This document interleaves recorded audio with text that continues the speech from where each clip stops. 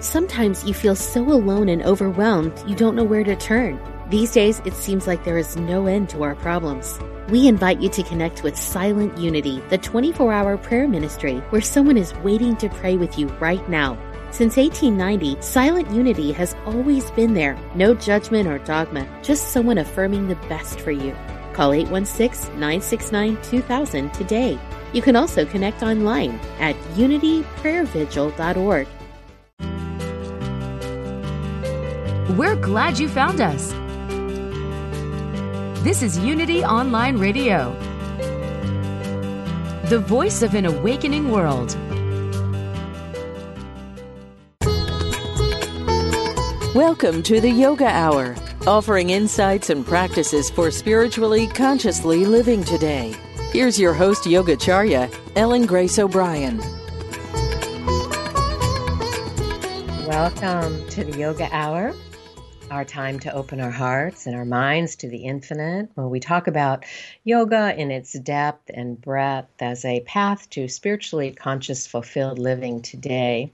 I'm your host, Yogacharya O'Brien, and today our topic is Spiritual Lessons from Paramahansa Yogananda, Experiences of a Devoted Disciple. And we are especially blessed on this day to be joined by my spiritual teacher, my guru, Roy Eugene Davis, who will be sharing his experiences with Paramahansa Yogananda. Roy Eugene Davis is one of the last living direct disciples of Paramahansa Yogananda and is an internationally known spiritual teacher and author, bringing the teachings of Kriya Yoga to thousands of students worldwide for more than 65 years. He's published many books on the teachings of Kriya Yoga and spiritually awakened living that have been translated into more than 10 languages, and he has continuously published the bi-monthly magazine Truth Journal for over 60 years. And today we're going to be focusing on and drawing from his book, Paramahansa Yogananda as I Knew Him, which is now in its revised second edition. Mr. Davis is the founder of Center for Spiritual Awareness in Lakemont, Georgia, where there is a beautiful retreat center in the mountains, and you can find out more about his work at csa-davis.org. That's csa-davis.org. Welcome to the Yoga Hour, Roy Eugene Davis. I'm so delighted that you're with us today. Yeah, thank you. It's always a pleasure to be with you and to be with the listeners who tune into the Yoga Hour. Thank you. Before we begin our conversation, let's just have a moment of centering, a little taste of meditation.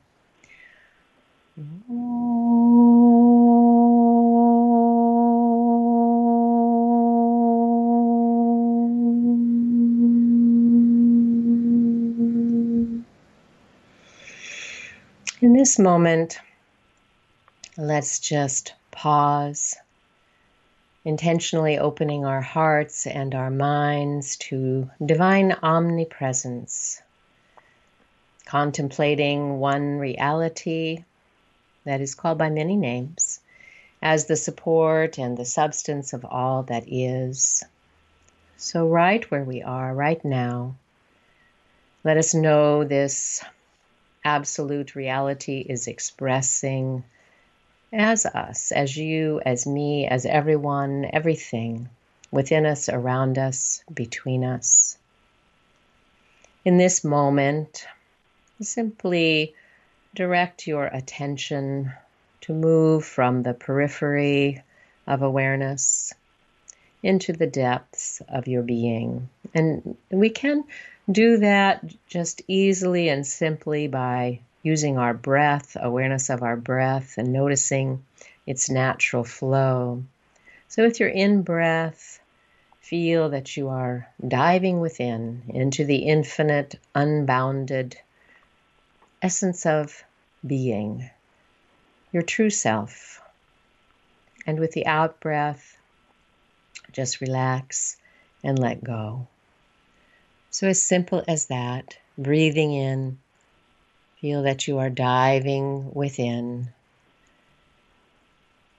becoming aware of the unbounded, infinite nature of your essential self. Breathing out, letting go, relaxing.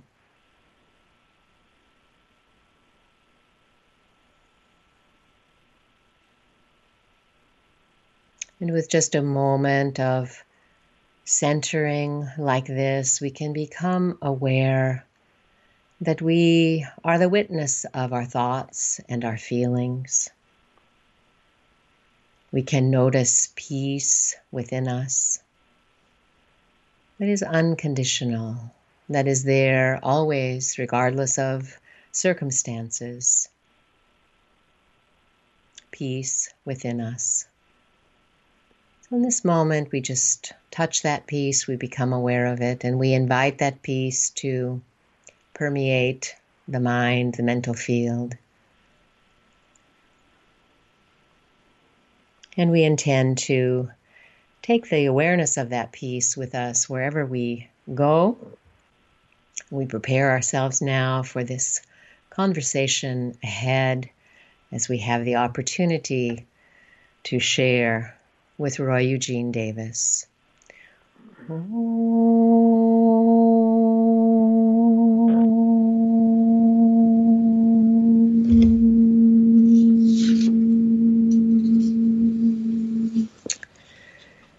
Peace, peace, peace.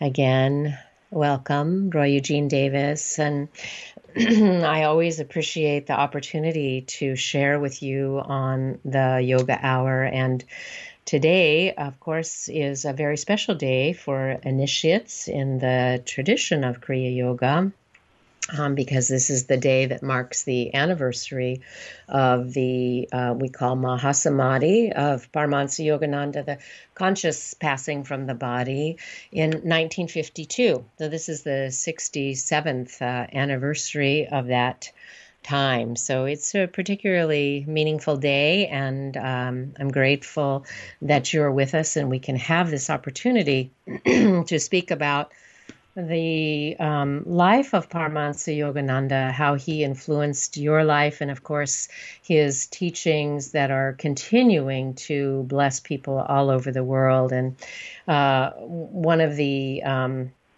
very special things that we have today is this revised edition of the book that you wrote called Paramahansa Yogananda as I Knew Him, Experiences and Reflections of a Disciple. And people can find this book on your website, csadavis.org.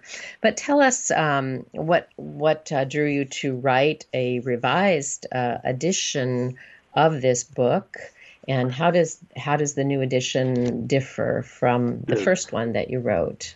Right. Well, thank you. The first edition was published about 15 years ago, and then over the years, my understanding has improved in some of the about in regard to some of the philosophical principles, and also I wanted to smooth out some of the sentence structure in the first part of the book, where I explain my experiences with Paramahansa Yogananda in 1950, 51, and early 52. And so I made some minor changes in that part of the text. Then I added more questions and answers in the middle of the book, and then I added a much longer a glossary in the back, dealing with more than 100 philosophical principles and Sanskrit and English terms or words that are commonly used by people who are involved in yoga practices. So it's more comprehensive in the first edition, and there's some quality paperback, so the price is a little lower, so more people can afford it. The first edition went through 6 other translations, 2 Hindi and Tamil in India, and Italian and Spanish and German, and recently an edition in Turkish language. But this new one, I think, is more comprehensive as far as information that's provided. So it's one of the being well things that I received. noticed in the new edition is the wonderful introduction to the new edition, and one of the things that you stress in there that I think is so important and that we rarely get to see is how it is that many conditions on Earth are improving, and it made me think about the work of Yogananda's guru, Sri Yukteswar, in writing his book, The Holy Science, when he talked about, this awakening, a spiritual awakening on our planet occurring, over time. And in the introduction to the second edition, you quote many ways in which we can see that even though there, of course, are problems on Earth today, life is actually improving, and there are more people, less people interested in religion per se, but more people interested in spirituality and spiritual awakening. And so I think the readers reading that introduction are going to be encouraged. Hopefully, yes, that's the idea. As you say, there are many challenges that we have to currently address, and we will, I'm sure. But the long range vision is very good, and so I see a great opportunity for being optimistic and forward looking in a very positive way in the years ahead. Of course, we have global warming, and we have some economic challenges in some parts of the world, and we have political unrest, but I think these problems can be solved. I think we are more than adequate to meet any challenge that might arise.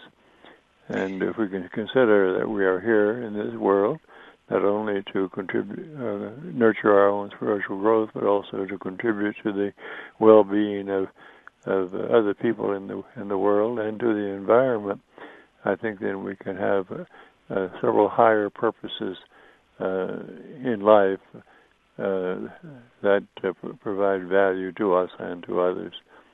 And one of the things that you've always stressed in your teaching is that, of course, there are many good things that we can do in the world, but, the thing that we most need to attend to is this spiritual awakening, this change in consciousness that is going to help us deal with these challenges that we have. And really, it's only that fundamental shift in awakening to the truth of our being that will be the solution.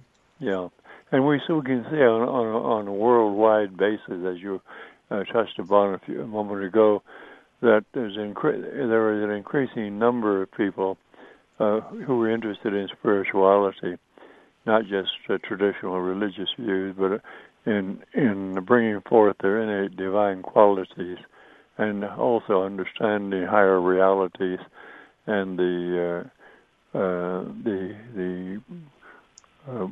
processes in the cosmos that are supportive and nourishing. So more people are awakening to this, and it's very good to see. So, and when you met Paramahansa Yogananda, it was 1949, a very different time than the times we're living in today. So it's such an inspiring story to hear about. How you came to meet Paramahansa Yogananda. How did that happen? Yes, I think it was destiny, because I was born in 1931, right after the start of what is called the Great Depression, and then in the early 40s, of course, they had the war years, and then, but at a very early age, I had a strong religious impulse to have a relationship with God and to know what God was, and I went with my parents to a fundamentalist church, and by the time I was 10 years old, I realized that the traditions and the teachings of that particular religious or Christian sect was not useful for me. It was old-fashioned, really, and unrealistic. So in my early teens, I began to borrow books from the county library on world religions and psychology, and began to read widely. And whenever I read, as I did occasionally, about someone who was spiritually enlightened, or about spiritual enlightenment as a possibility, I responded to that with that feeling of, oh, that's real. I can accomplish that. I didn't think to myself, oh, wouldn't that be wonderful? Must be wonderful for other people. I identified with it. And then when I was in the 10th grade, I happened to come across two books in which yoga philosophy was described, and I was attracted to the explanations of practices of, as you know, the various classical yogas, Hatha Yoga, which is very popular with millions of people today, the postures and the breathing procedures and other methods. But also there's Bhakti Yoga, the yoga of love and devotion, Karma Yoga, the way of selfless, constructive action without attachment to the actions or the results of actions, and then Jnana Yoga, the way of discernment, intellectual discernment, and then Raja Yoga, the way of meditation, and then so I began to practice Hatha Yoga and tried to meditate. Of course, I wasn't very effective at doing it at that time. And then when I was 19, in the spring of that year, I was reading through a health magazine, and I saw an ad for Autobiography of a Yogi, and I ordered it by mail. And I knew that when I read it, that was my contact with the author, Paramahansa Yogananda, because he was so wise and explained everything so clearly. And I just felt good about him and what he wrote. And so I resolved at that time, I was still in my senior year in high school, I resolved that when after I was graduated, I would go to California and meet him. And so I did. Later that year in November, I left home and first went to Florida thinking that I would get a job and make some money and then travel to California. I grew up on a farm and didn't have a lot of financial resources. But after a few weeks in Florida, I realized that I wasn't going to make a lot of money very fast, and I'd better get on with my project. And so I hitchhiked from Tampa, Florida to Los Angeles in December of 1949. I don't recommend hitchhiking today, but that's what I did. And I got out to California in 8 days, and I arrived at the headquarters of the Self-Realization Fellowship on December 23, and met Yogananda that very first evening. It was like I had an appointment. No one knew I was coming. I didn't write a note and say I'm on the way. I just went. But I arrived about 6 o'clock in the evening, and the male monastic trainees, yoga students, there were about 24 at the time, there at headquarters were having supper, and they invited me to join them. And then after that, senior monk Donald Walters, who many years later became Swami Kriyananda and developed the Ananda community movement, he took me up to the ground floor level. We had been eating down in the kitchen in the basement. Took me up to the ground floor level and asked me questions. And while we were talking, Yogananda came through the room on the way out to his car. And so I had a chance to meet him within an hour after I arrived. That must have been absolutely thrilling to see him, and I'm guessing that moment just remains in your heart and in your mind like it was that very first time. but it was a very natural meeting. It was like I already knew him. And I remember he walked over to where I was standing in the room, and he shook my hand very gently. And his first question was, "How old are you?" And I told him I was 18. He asked, "Do your parents know you're here?" And I said it was all right, that I was there, that there wouldn't be any problem. And he touched me on the forehead lightly, and he said, "I'll talk to you again." And he went out to his car. And the next day we had an all-day meditation, or 6-hour meditation.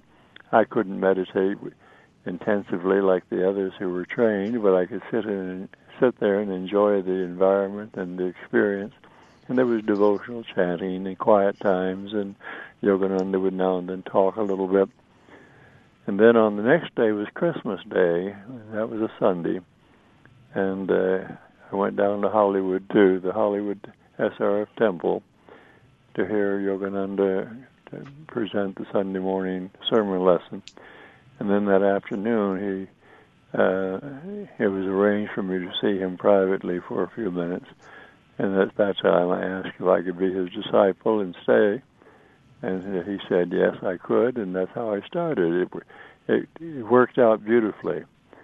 And so I was there 6 weeks at the international headquarters of Self-Realization Fellowship, and had opportunity to see Yogananda several times a week informally when he would come out on the grounds and talk with the male disciples. And then in the middle of February, he told me that they had a branch center in Phoenix, and they needed some help over there, and that he wanted me to go there, but to come back to California to see him every 60 days, spend a few days wherever he was, and have personal contact with him. So that's how I got over to Phoenix. He simply said, I would like you to go to Phoenix. We have a project there where you'll fit in very nicely. And what it was a goat dairy. So he was wise and knew he was sending a farm boy to help with the goat dairy. But also, as you have shared in your books, it was also such a useful environment for you, because it allowed you to have such private time for study and meditation, and that all really was supportive for you in those early days. Yeah. Before we go to the break, and you of course you have described how this unfolded so gracefully, so beautifully, really, from that first soul inspiration upon reading his book. But what was it that really helped you know that you had made the right decision to leave home and to go all the way to Los Angeles and to begin this new life, really, with Paramahansa Yogananda? What helped you know that was the right thing for you? It just felt right. I prayed about it, of course, and thought about it. But from my middle teenage years, I had this calling, this sense of inner direction, that when I got older as an adult, I would travel the world and speak of God. And I don't know where that came from. It came from the inside. No one told me or encouraged me in that direction. In fact, when I was doing my soul searching in my teenage years, I never told anyone about my aspirations or dreams, hopes and dreams or anything. It was all private. I kept it to myself. But I had this inner feeling that I was called to perform some service and to be a servant, and that was my inner guidance. And when I read Yogananda's book, I felt that was the contact for me, and it worked out that it was. I spent over in Arizona. After the first year of the church business project, the goat dairy didn't work out, and it was sold. Then I was transferred to the center, the teaching center in Phoenix, and assisted the minister. That is, I backed him up. I mowed the grass and answered the phone and kept the building clean and so on. and then now and then substituted for him when he had to go to California on church business. And then within a year after that, Yogananda ordained me and told me that I was to represent this work. But I knew that I wasn't ready to go forth and be a teacher at that time. But he did this about 5 months before he passed. And it just seems so clear, looking back, of course, how aware he was of his work going forward into the future, and to think about, how that has happened over the decades since his passing. You're listening to the Yoga Hour with special guest today, Roy Eugene Davis, an internationally known spiritual teacher, author, and a direct disciple of Paramahansa Yogananda. The book we're focusing on today and drawing from is Paramahansa Yogananda as I Knew Him, and it is the second revised edition of the book, telling about this experience of what it was like to meet Paramahansa Yogananda and about the teachings that he offered. You can find out more about Mr. Davis and his work, his books, and speaking schedule at his website, csa-davis.org. And if you're listening in real time today on March 7th, 2019, want to let you know that he will be teaching in San Jose at Center for Spiritual Enlightenment. He'll be with us for an all-day seminar on Saturday, March 23rd. Also, the Friday evening, we'll have an informal time with him on March 22nd.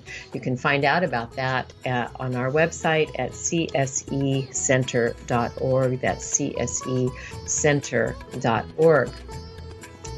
When we come back from the break, we'll hear more about the observations and reflections about Paramahansa Yogananda from his direct disciple, Mr. Davis. We'll be right back.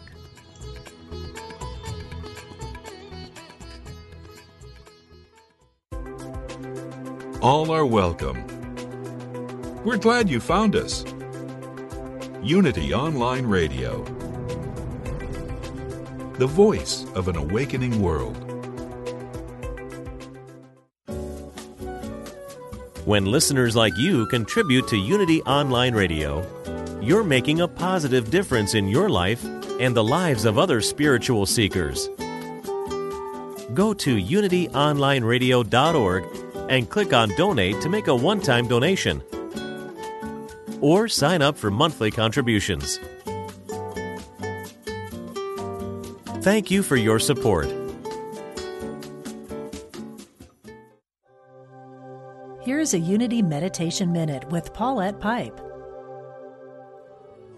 So as always, we begin our time of meditation by first taking account of what we're feeling, those sights that we're seeing, those sensations that we're experiencing, and each breath that we breathe.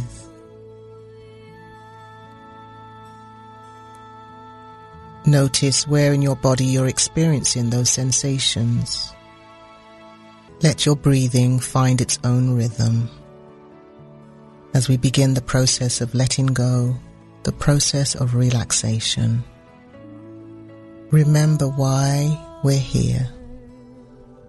To hear more from Paulette Pipe and Touching the Stillness, visit the archives section at unityonlineradio.org.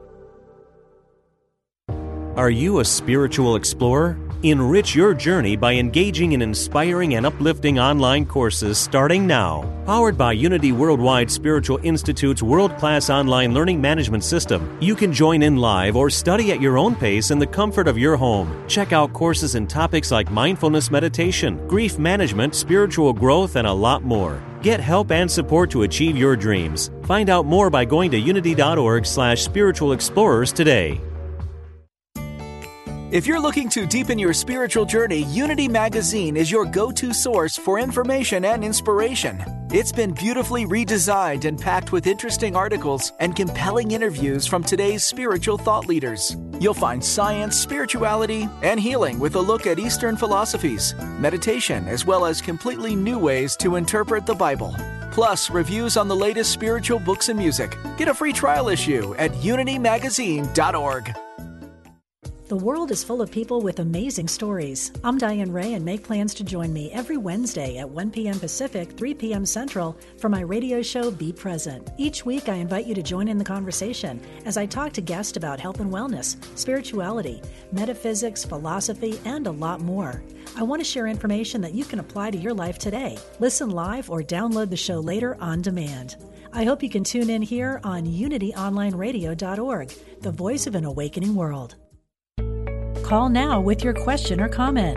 816-251-3555. That's 816-251-3555. You're listening to the Yoga Hour, Living the Eternal Way with your host Yogacharya, Ellen Grace O'Brien.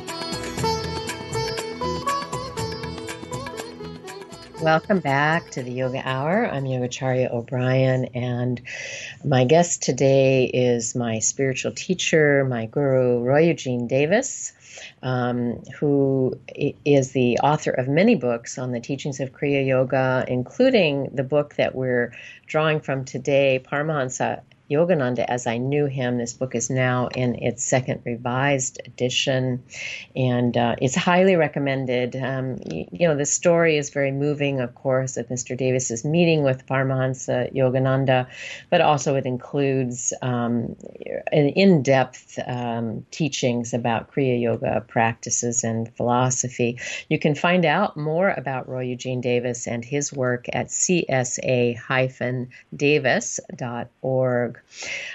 You mentioned in the first segment about the various forms of classical yoga. I talked a bit about Hatha Yoga, but about yoga of devotion, yoga of wisdom or discernment, karma yoga, yoga of selfless service.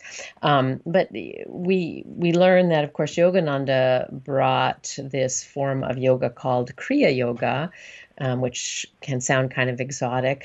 So tell us, what is Kriya Yoga and how does it fit into these categories of the forms of what would be called classical yoga? Yeah.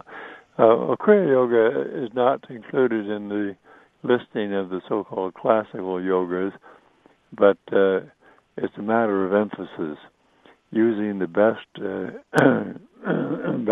methods of all of the classical yoga systems. And the word Kriya is a Sanskrit word, pardon me, and it simply means action or process, or the things that we do to accomplish our useful purposes, and the things that spontaneously happen that contribute to our spiritual awakening. And the word yoga actually means to bring together, hold together, really, our awareness and attention with our pure essence of being. So yogic practices, or kriyas, can result in yoga or self-realization of our essence of being, and that's the whole purpose of the practice of yoga.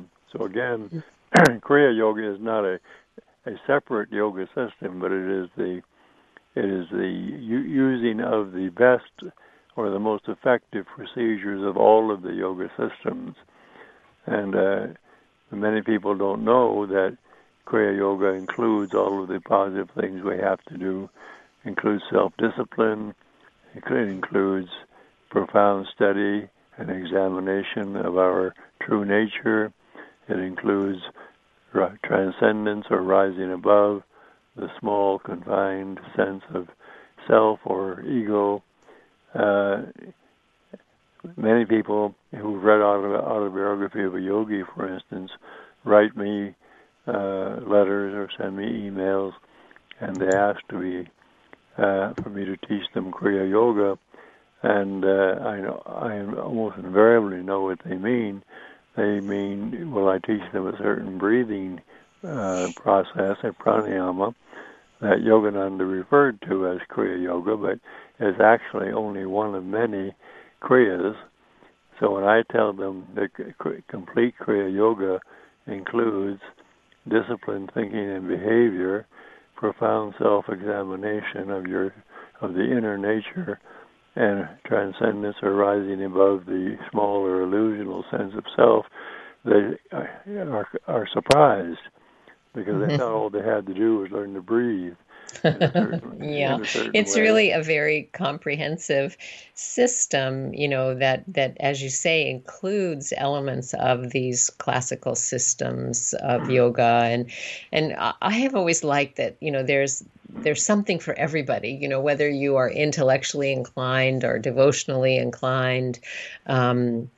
Kriya Yoga is really about leading a spiritually conscious, balanced life. So it also helps us balance those different qualities. And, I've had, such a blessed life to study with you for so many years, having met you in 1979. This is the 40th anniversary for me this year of meeting you.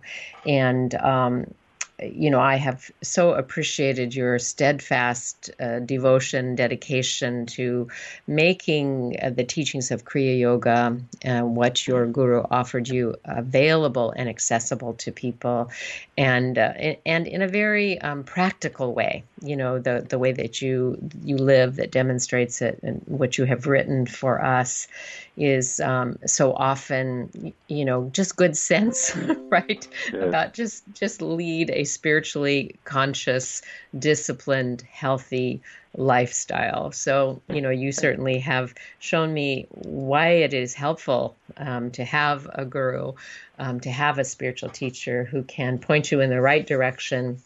We especially live in a time when there's so much information available.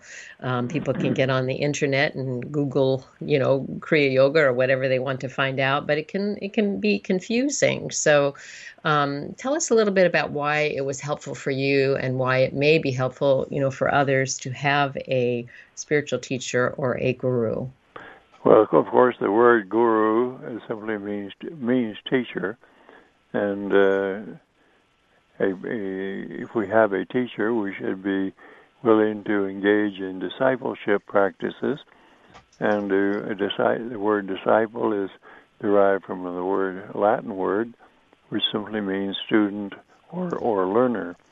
So if we are willing to learn, and we have a qualified teacher, a teacher who knows what it is we want to know, and who can guide us in a useful way, that can be helpful. Now, I know that with the millions of people today worldwide who aspire to self-realization, it's not possible for everyone to have a long-term personal relationship with a teacher who can day by day and month by month, year by year, guide them. But they can be attracted perhaps to a teaching that is pure and ideal for them, and in that way acquire the information they need to proceed with the nurturing of their spiritual qualities. And yogis also say that the real guru is within. This doesn't mean that having a teacher in the flesh with whom we can communicate is not useful, but it means eventually we have to go deep within to find that deepest level of our essence, where all knowledge of the infinite already is present to be unveiled and revealed. But spiritual awakening really is a process of self-revelation. We become more conscious, our awareness becomes clarified, our intellectual powers improve, but then the qualities and the knowledge within us becomes unveiled and spontaneously revealed. And then we recognize these occasions of revelation as spiritual awakenings or occasions of enlightenment. And of course, the word enlightenment simply means to be enlightened, means to have knowledge, not information only, but to have actual knowledge of something. And when we have knowledge of what we are as spiritual beings and what that ultimate reality people call God is, that has an absolute or pure aspect without beginning, without end, and always is what it is, and it also has an expressive aspect with energetic characteristics which manifest universes. When we comprehend that and experience that, that is realization. Mm-hmm. So self-realization first, realizing our essence, what we are, and then God realization or realization of this ultimate reality. And Paramahansa Yogananda, in my relationship with him, always encouraged me to awaken fully in this current incarnation. And he told me I could do it. And he encouraged me in that way. When I was with him personally, as I frequently was, he never discussed religious traditions with me. He always emphasized live right, serve right, meditate, aspire to be self-realized, do everything possible to allow that realization to occur, and do it in this incarnation. Do it this time around. Don't put it off until some future time. And so that's how he encouraged me.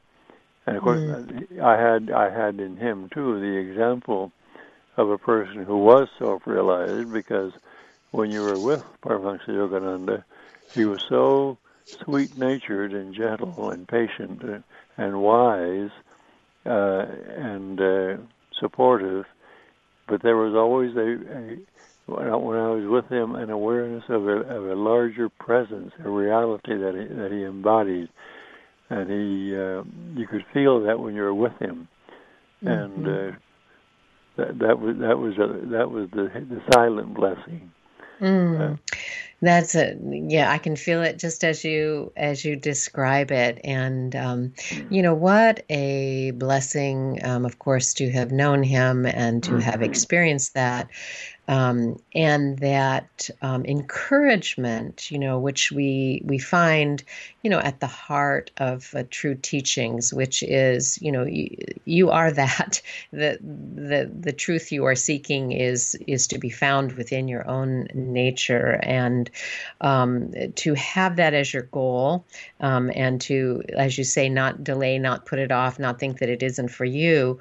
And so much of yoga practice is really, as you have taught me, arranging conditions in our life so that we can remain focused on that goal and we don't become so distracted by outer things and things that are not as important.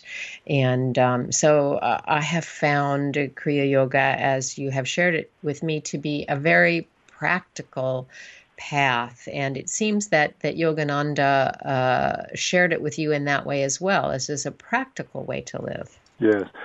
A person doesn't even have to have a strong religious impulse to derive benefits from Kriya Yoga practice. If they will simply do what is recommended, think right, eat right, be disciplined, live in harmony with the rhythms of life or nature, really, meditate on a regular schedule in the right way, in a period of time they're going to experience positive results. I remember Paramahansa telling me and others one time of an experience he had in the early 1920s. As you know, when he came to this country in 1920 for the first 15 years or so, he traveled extensively and talked in more than 100 cities to large audiences, sometimes stay in town for a month and lecture and conduct classes. And he told the story one time a man approached him after one of his lectures and said, "Swami, I enjoy being with you and hearing you speak, but how do I know that what you teach will be of any benefit to me in the long run?" And so the master said, you do what I tell you to do. You live as I tell you to live for 6 months, and then come back and tell me the results you have. He knew that if a person will do practical things in the right way for several months, they have to have positive results. If you think right, eat right, and it seems like that it doesn't necessarily take that long, as you were saying, for that short period of time, people can begin to have insights, into their true nature, can begin to have some spontaneous revelation of that. And then, of course, there's the long haul of learning to live in the highest way, really learning to live with that truth of our being and experience progressive unfoldment of our essential nature. So do you see that that's kind of how it works as well? Yeah. And for most people, it does require time for the psychological transformation and integration of insights and discoveries to be blended with our personality and our behavior.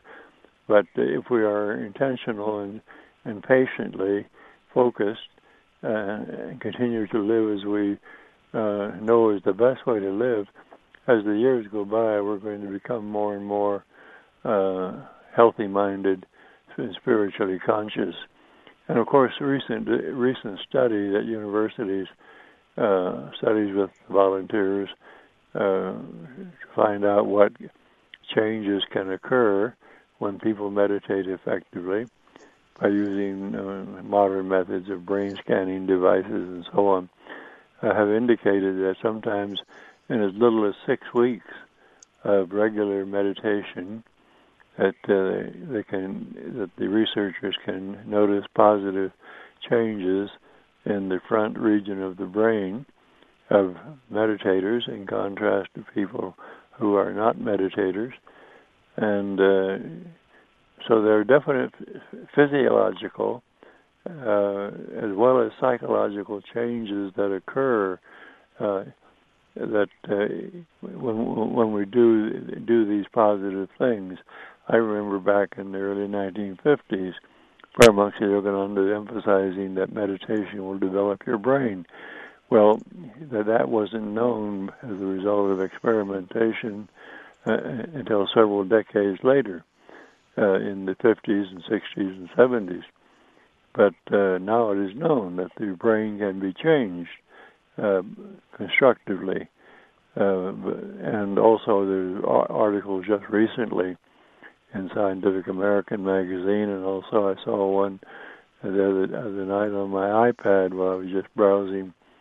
There are articles about the benefits of regulated breathing, how it affects the brain and the nervous system, so that we can, by slow regulated breathing, we can activate what is called the parasympathetic aspect of our total nervous system, which is responsible really, or associated with stress reduction, mental calmness, emotional stability, peace of mind, and as in contrast to the sympathetic aspect of the nervous system, which is associated with what is called the flight or fight response, when we are aroused emotionally because of a threat of some kind or a perceived threat, and we have an adrenaline rush,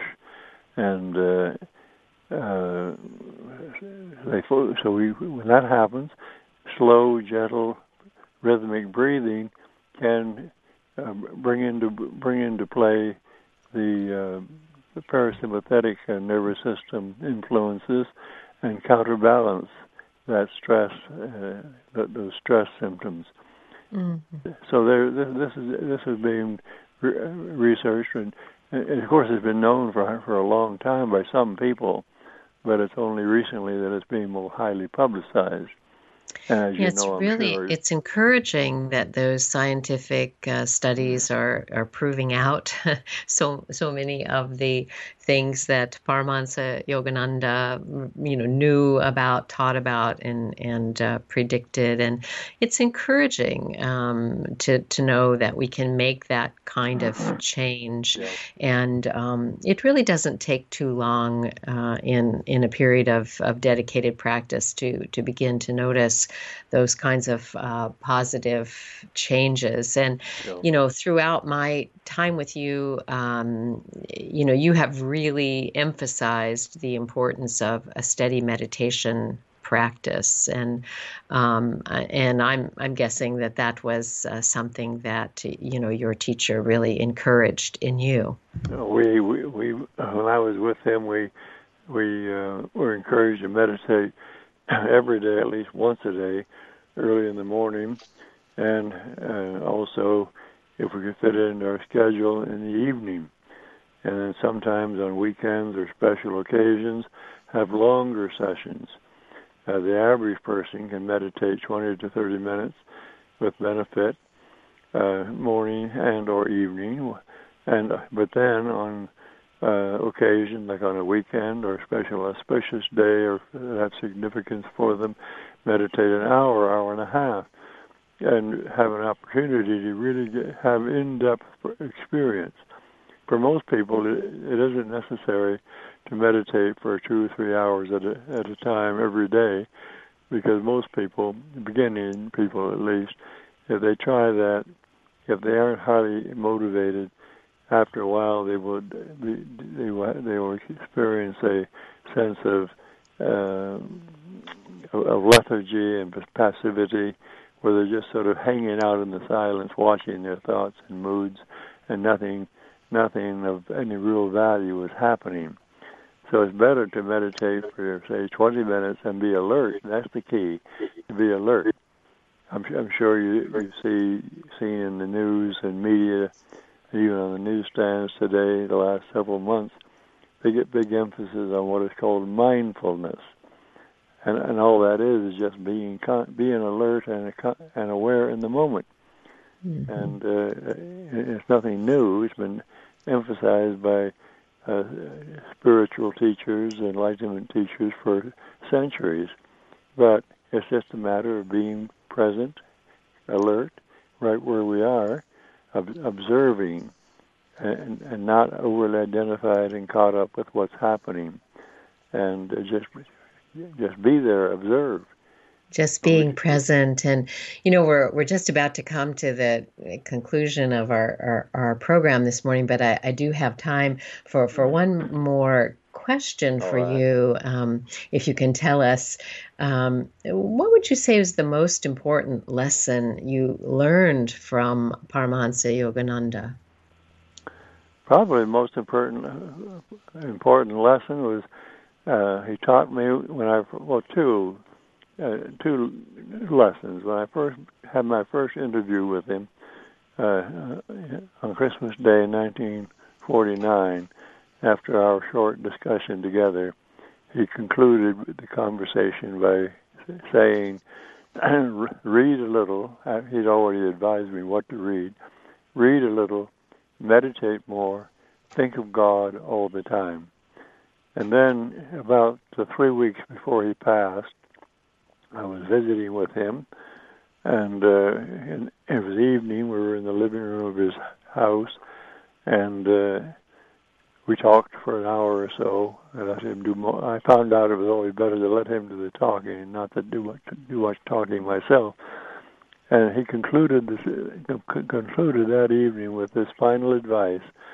He said, "Don't allow your mind to be troubled by what others do or don't do.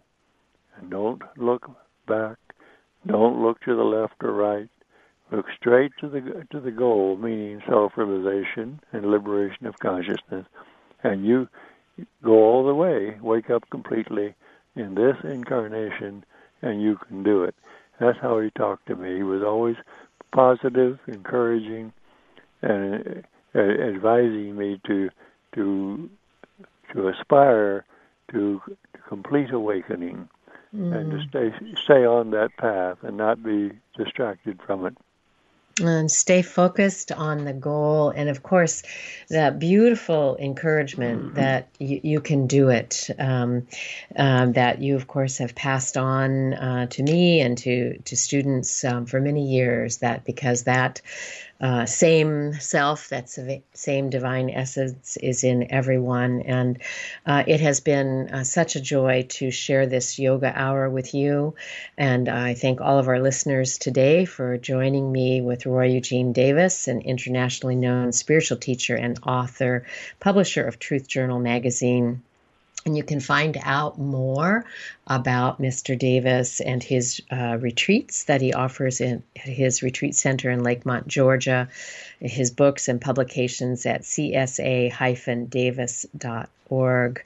Thank you so much, Roy, for being here today.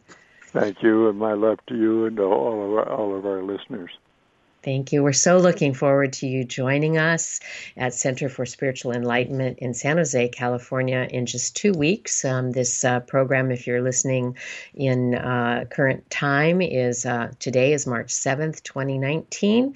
And on March 23rd, Mr. Davis will be offering an all-day meditation seminar, an introduction to Kriya yoga practices on that day. And the evening before, he'll be with us for an informal talk. And you can find out about those programs by visiting our website at csecenter.org. And next week, Mr. Davis will be back on the Yoga Hour with my co-host, Dr. Laurel Trujillo. So tune back in next week and you can hear more about the life of Paramahansa Yogananda. My thanks to the Yoga Hour team and to Jeff Comfort, who is joining us in the sound booth from Unity Online Radio. I look forward to being with you again. Thank you for tuning in to the Yoga Hour. Remember, please, to share with others. Invite them to subscribe to the podcast, iTunes or Stitcher. Remember the truth of your being. Let your inner light shine into the world. Bye now.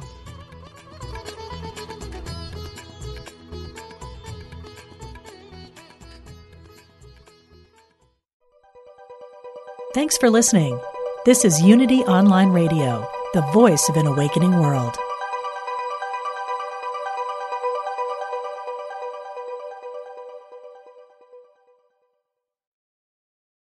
Sometimes you feel so alone and overwhelmed, you don't know where to turn. These days, it seems like there is no end to our problems. We invite you to connect with Silent Unity, the 24-hour prayer ministry, where someone is waiting to pray with you right now. Since 1890, Silent Unity has always been there. No judgment or dogma, just someone affirming the best for you. Call 816-969-2000 today. You can also connect online at unityprayervigil.org